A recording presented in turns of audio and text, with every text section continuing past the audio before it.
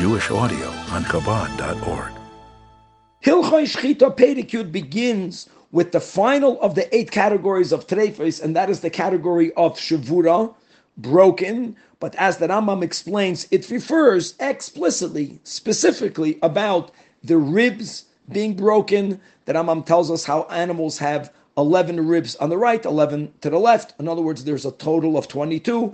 And shavura is only if, number one, the majority of the ribs are broken. The Rambam specifies the location where they have to be broken. If they're not broken in that specific location, even though they are broken, the animal will not become treifa. Furthermore, the only ribs that really count will be ribs that have marrow in them. More details in the pedic of a rib being uprooted, if the vertebra is uprooted, etc. All of that is in the general category of shavura. Now, what the Rambam does in this chapter is that now that we concluded going through all of the 8 categories of treifos, the Rambam makes a sach hakoil. The Rambam enumerates the total of 70, that's 70 treifos that you can have in animals. The Rambam then goes into the bird, and it shows us exactly where some details differ by a bird, different than behema v'chaya. The ending of this chapter is extremely foundational in Yiddishkeit. The Rambam, who already mentioned that the concept of treifa, the reason why if an animal has any one of these 7D blemishes, the animal is treifa, is because the Torah tells us that they won't live for a year.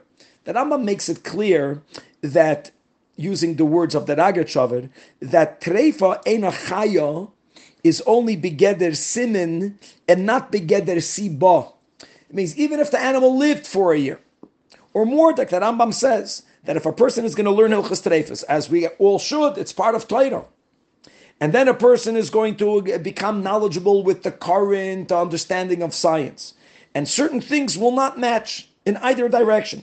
Either something that Chazal said is treifa, today an animal, can live a long life, or other defects which are not part of the 70, which we may never add to these 70, but that there are certain things that we know currently and scientifically the animal will not live. That will not make the animal treifa. Treifa is only that which Chazal tell us.